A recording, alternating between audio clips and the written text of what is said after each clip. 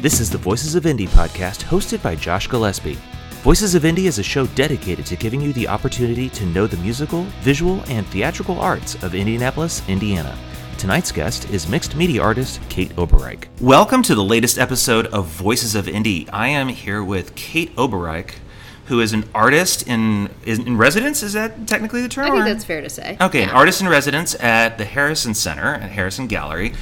She has actually been featured this month at the Harrison Gallery, so this is March of 2022. And if you haven't been able to check it out, don't worry. Kate's bringing all her stuff back into the studio that hasn't sold, and there are a lot of stickers on those pieces. So if you missed it, that's on you. But I am so thrilled to get this chance to speak with Kate.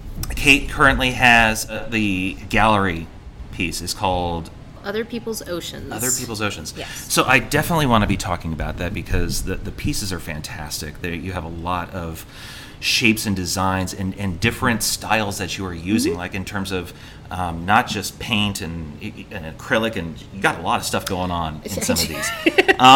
And for those who are listening to this and they're like, Josh doesn't know what he's talking about, it's because this is my first visual artist podcast. I'm learning with you. And if you happen to know this stuff, well, gravy for you. This is new to me, but I'm excited about this. And so, Kate, before we start talking about your work, which is fantastic, tell me a little bit about yourself. Certainly. So I consider myself a mixed media painter. Mm-hmm. So I don't stick with just acrylic. I'm primarily water media, so I'll be acrylic and gouache and ink and watercolor. But I like to mix in collage and embroidery and sewing, and I've recently started beading my work and oh, really? Yeah, doing sequins and whatever I can make stick is sort of my go-to. I like to try new things all the time. Grew up here in Indianapolis, lived here pretty much my whole life, short stints elsewhere, but always coming back. I have a BFA from Ball State, Bachelor of Fine Arts, majored in painting, minored in classical cultures, so big emphasis in mythology, world mythology. So I think that just speaks to me having a lot of different interests and, going all over and taking a path that I may not have initially set out on, but yeah, that's where I'm heading. Both my parents are artists. My dad was a photographer and my mom's a ceramic artist. And then just a really supportive family in the arts. Everybody was just like, yes, go be an artist. That's fantastic. Yeah. I mean, okay, so how you are a full-time artist. Yes. How does one outside, I mean, clearly you had the upbringing, you had the support system, but how does one get into that? Like and that may sound like a dumb question, but I mean, no, not at all. You hear the term starving artist, you hear a lot of things, or I guess expectations of what people have for people who work in the visual arts, but it is a sustaining, not just a life force for you, but I mean, you're able to make a life out of this in several ways. How does one go about that? I mean, you clearly have the college education, the educational background. I mean, I started early. I'm incredibly lucky, privileged, whatever the term is, to have had supportive family. My dad used to cut off his photo backdrop paper and tape it to the floor and put the crayons out. And so that, I think, was one of my early experiences making things. And just, then came classes and other activities around art. And thankfully, just that kept going and the interest kept going, which led to school, which I don't think that you have to have a formal art education to be an artist. If you want to be an artist, you be an artist. I do think that, you try things and see what you like and try another thing if the first thing didn't work, or if the first thing did work and you want to mix in something else. But I think getting into being an artist is just the act of doing it. And we're our own worst critics in determining what is good, what is bad art. We're even when you do that to yourself, that's hard. So I think just doing it, I think finding a community is important. Other people who are doing what you want to do, and people who are at all stages of it. So someone who is a year ahead of you, or 5 years, or 10 years, there's the big aspirational goal, but you need people along the way who can help you with the smaller steps. And thankfully I had that, and I like to be that for other artists as well. Who were some of your influences along the way, and who are your influences now? So I mean, that's obviously a multi-part question. So, yeah. I would say in the world of painting, I have always loved, fellow mixed media painters. So Rauschenberg, Anselm Kiefer, Sabrina Ward Harrison is a contemporary. Several of my professors were ones along the way. Locally, even I'm inspired by artists like Anila Aga and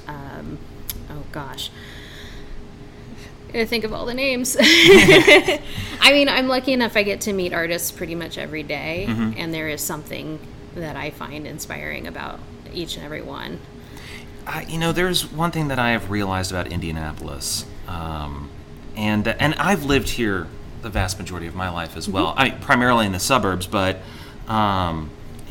growing up, my dad worked at the Indianapolis Symphony Orchestra. He wasn't a performer, but I mean, he worked at the Indianapolis Symphony Orchestra. So I went to a bunch of shows growing up, and there's always been like this. I don't know how classical music meets art. So I feel like there's always been this sense of Indiana culture and art. It kind of has gone hand in hand. A lot of people outside of Indianapolis may not think of that, but I mean, that's always, from the IMA, now Newfields, that's always been there. Like that's been, you've known about that if you're in Indianapolis. And obviously for the last 20 some odd years, we've had the Harrison Center and other galleries within Indianapolis. But I guess until you really start hitting all these, you don't realize how many artists there are. It's huge. In Indianapolis. This community is huge. It is. Yeah. I mean, so, like, how do you get into mixed... And I'm sorry if this feels like I'm going all over the place. It'll probably feel that way throughout the entire... Totally fine. the conversation. But, like...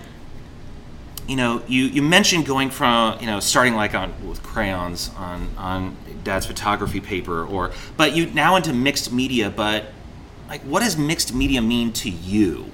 Because I feel like that could probably mean a bunch of things to different people. I think it could. I think some artists choose like a set of media, like they're going to use, paint and ink and a thing, and that's their path. And I feel like I have that base as well, but I want to bring in sewing and sculptural elements. I want to try new things, and sometimes they work and sometimes they don't, and sometimes they don't work right now. And so I'm finding objects to paint or do. I mean, I've got these globes that I want to make a series of. I see just, one. It's out of view of the camera here, but I see that one of your a similarity from one of the paintings from the Harrison Gallery exhibit is kind of forming on the globe there. Yeah. So sometimes it's about the substrate and figuring out how to work on a new support, whether it's paper, a globe, or a wall. But just, I think for me, mixed media is being open to experimenting and trying a new way of attaching something or covering it or uncovering it and seeing what the material will do. Well, I want to get into a bit to talk about your exhibit this month in the Harrison Gallery. You gave an artist talk this past Sunday, and you were asked about a piece that you have on, I think is the west wall Sure. Well, sure. Why not? Yeah. We'll go. It doesn't matter which direction. If you're listening to this, it really doesn't matter. But it's on a wall. Yes, it's on a wall. It's next to the fireplace. Yeah. And it's like a series. Mm-hmm. And you've worked in some tarp work. Yes. So explain that a bit, because there was a story that you had there. Sure. So the tarp came out of, again, it's that experiment.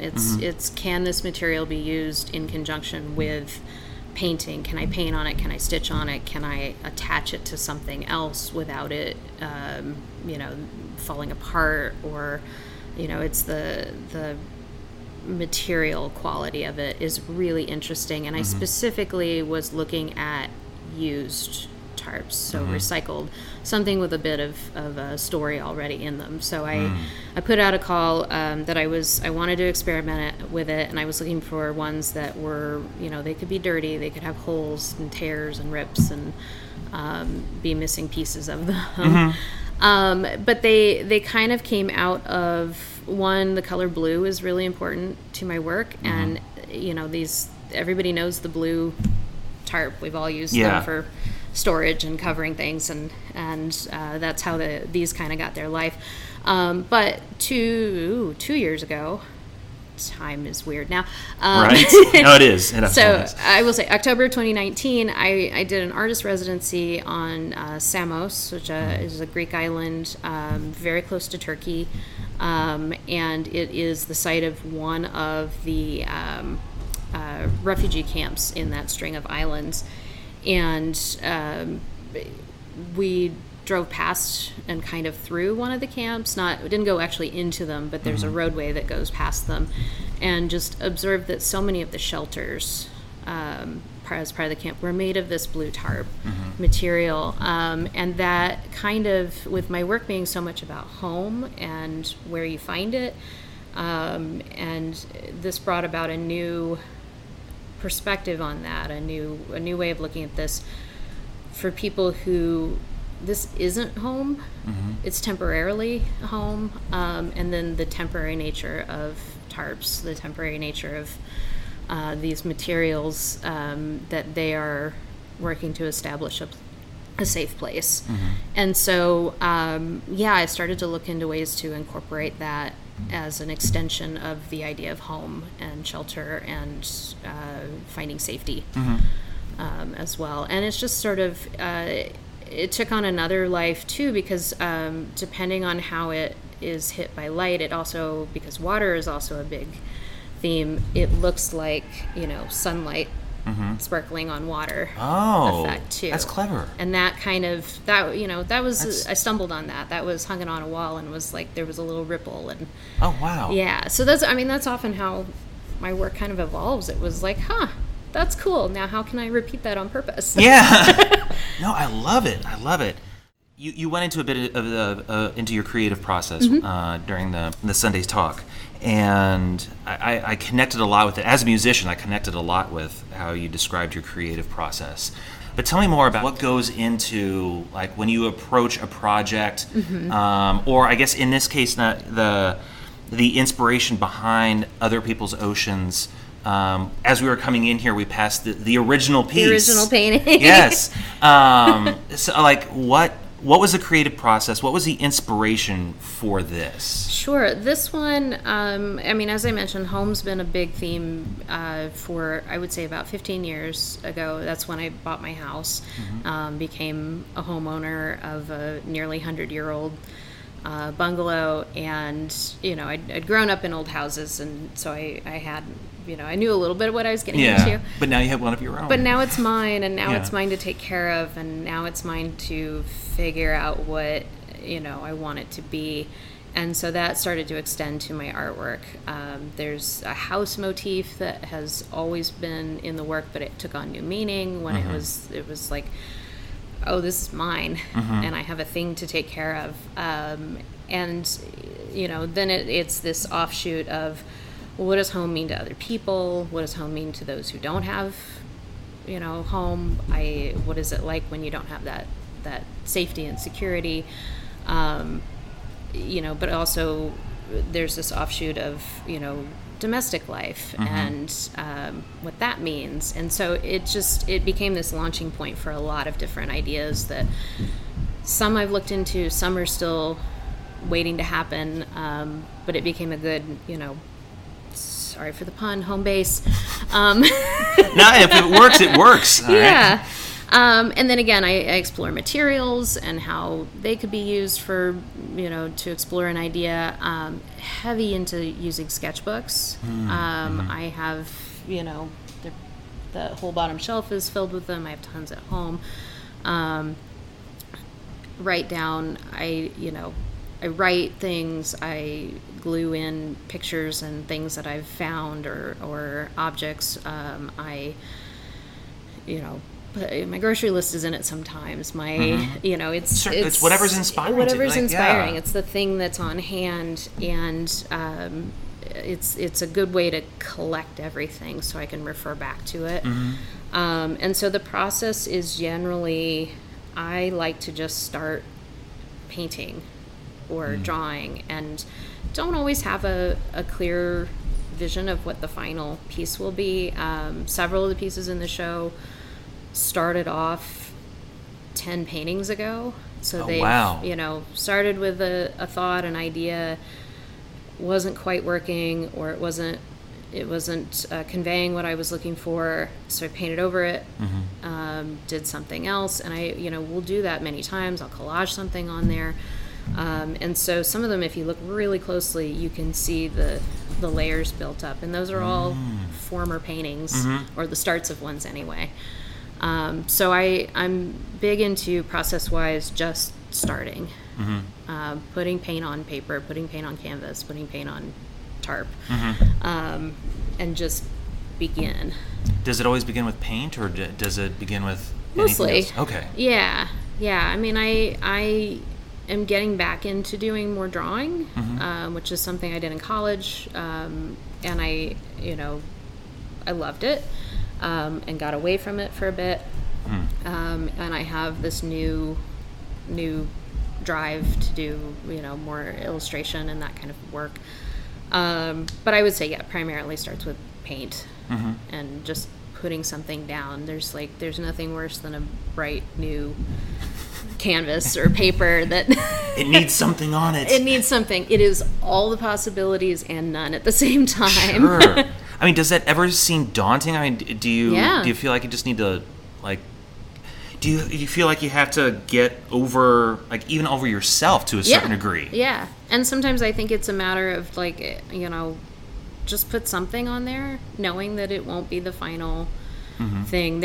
I can't think of a time where I've ever fully planned out a painting where I'm like, okay, the end product will look like this, so I need to back up the steps so that I know where to start. It just, I can't.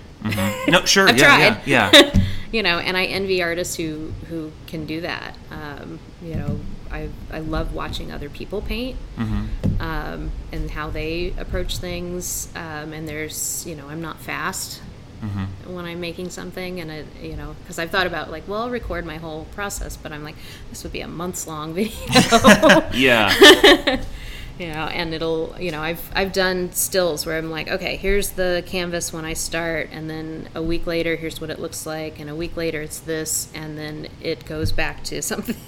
Sure. No, yeah. I've had people, with Zoom being such a big thing over the last few years, I've been, I'll work out of here, and I'll have a painting behind me that's in progress, and people often think they're different paintings. I'm like, nope, same one. That's so cool, though. I mean, one, you don't... I think it shows that you don't feel bound to what is on the canvas. Absolutely. But you let the creativity come from the canvas. I mean, there's some attachments. There's some times where it's like, oh, this little piece of it, I'm like, how do I preserve this? But then a few steps later, I'm like, it's not fitting the new, so let's carry it on. Do you ever take something like that small piece and try to reintegrate, repaint that into something else, or is that just that was part of that, now I'm moving on? A little of both. Sometimes it's I have to let that go, and then sometimes I cut it out and really? I will physically reapply it to something new. Does that then open the door for a kind of a mixed media portion Yeah. now that you have that hole there? Absolutely. Yeah, there's a hole there, and it's being added to a whole new piece, so now there's 2 pieces. And I work in series, so I'll start many things at once, or I will, if I'm feeling frustrated over a piece and I know I'm on the verge of ruining it, whatever ruin means. Sure.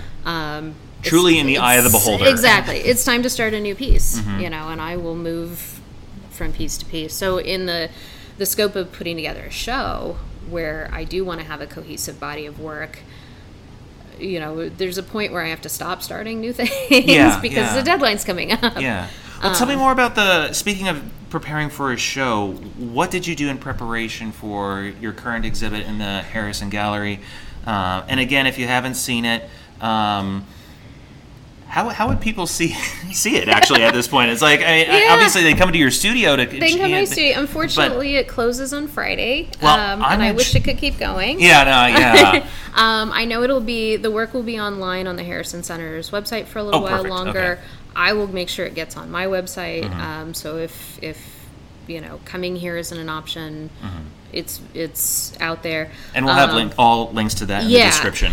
And I love for people to visit the studio, to see what's being worked on now, to look at what has been done. I love talking to people about my work. Yeah, so I encourage studio visits, and First Friday is always a good one.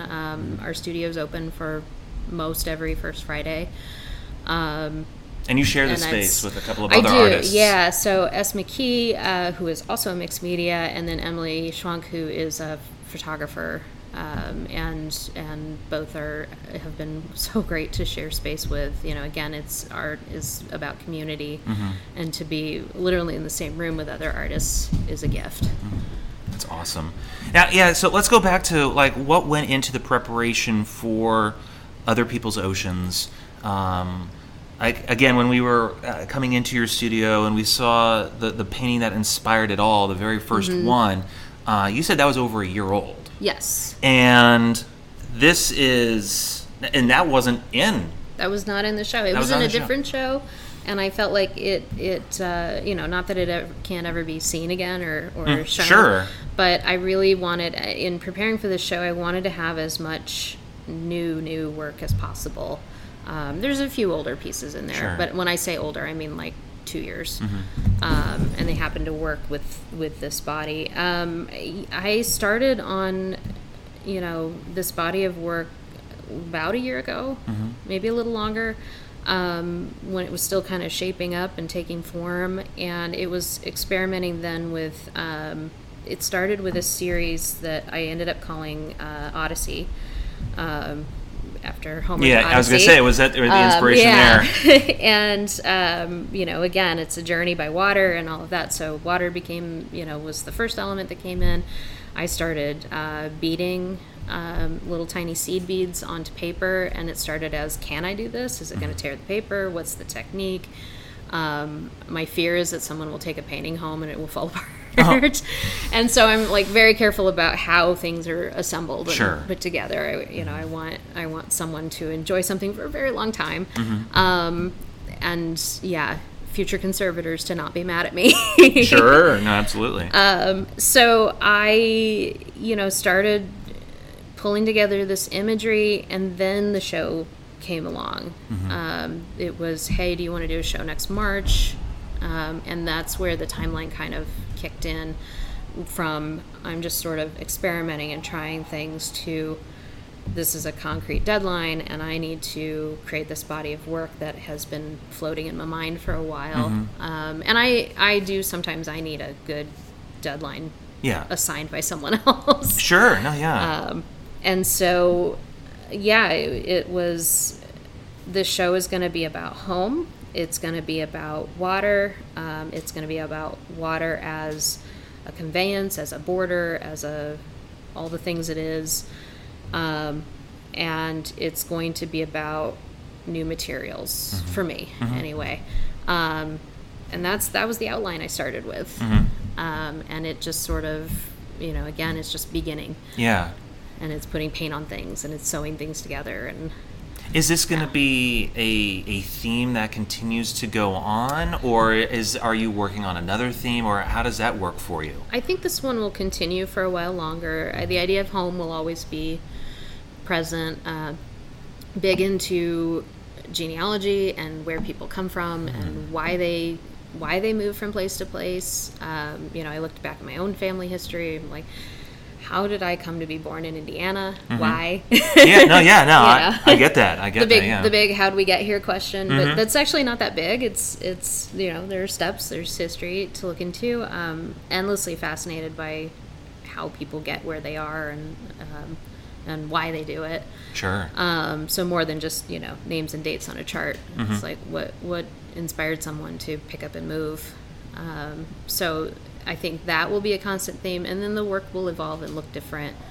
But there will be elements. I loved what Kyle Ragsdale was saying, that there's this evolution to my work but it always reaches back and pulls some things forward into it. So it's still mine. Yeah. Yeah.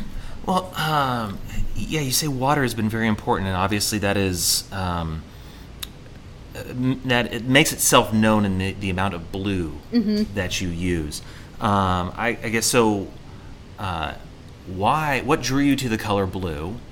And I know you don't only use use blue, but I mean, it's big. Yeah, it's a big presence. Yeah. Yeah. I think I don't really have a good answer for that. It's always been present in the work in some way, more so in the last, I'd say, 10 years or so. But I think it is a connection with water. That's a big one. I think water media has always been a big deal. Like I said, acrylic, ink, gouache, watercolor, and recently cyanotype, which requires water to fix it. It's a photo process. Oh, interesting.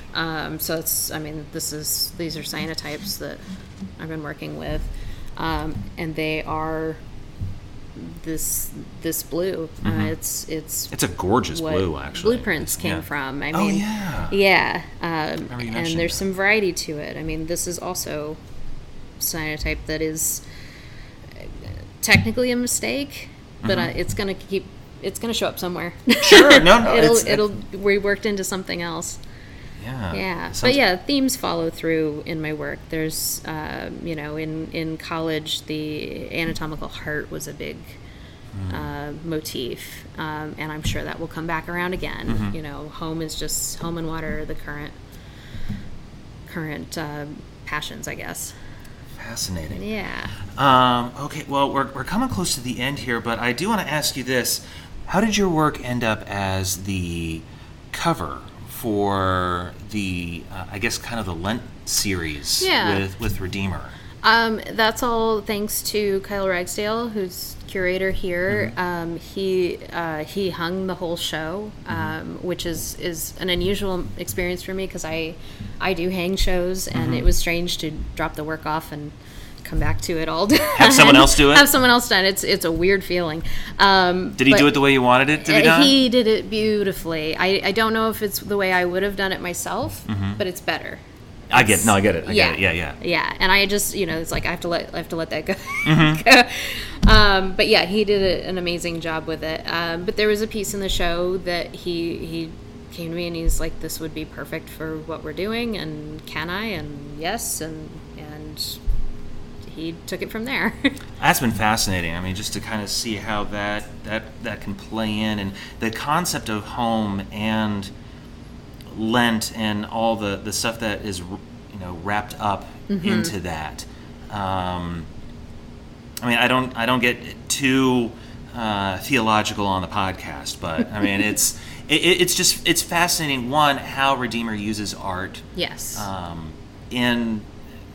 They promote artists within the Harrison Center on their weekly worship guides, but I mean, it was kind of fascinating to see how they, when I heard you talking about your concept of home and kind of thinking about the concept and the idea of Lent and just kind of how these things can work together, and I remember my daughter, like, even for that first Sunday, she wasn't able to make it to church that Sunday, but she's like, I see the worship guide. Because she watched the stream and they had just, I see the worship guide.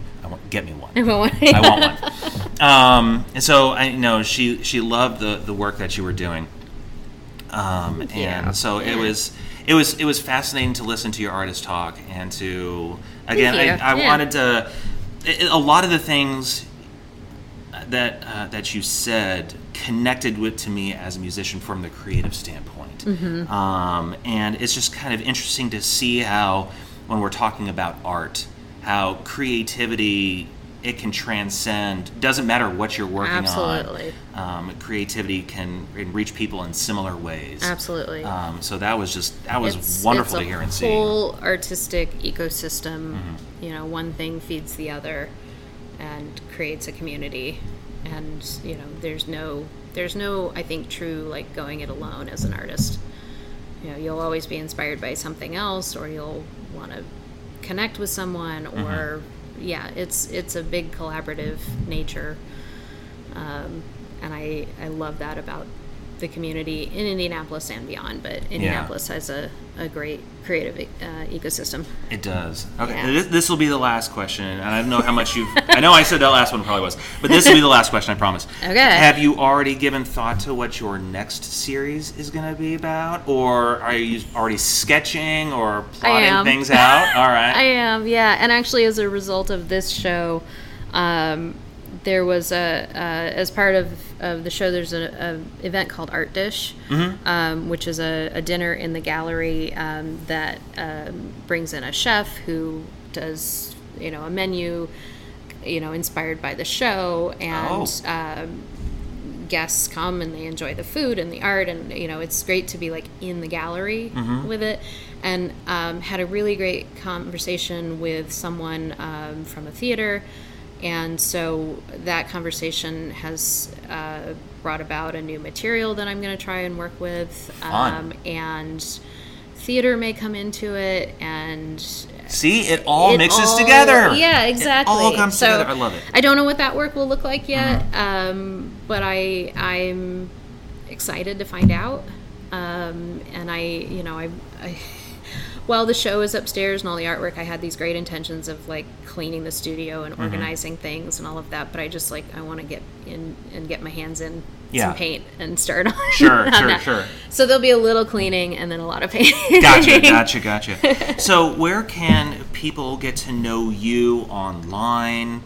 And where should they be following you, I guess? I would say the easiest place is going to be Instagram. That's where I'm most active, and I am at Kate Oberreich. And otherwise, kateoberreich.com is my website. I promise you I will update it.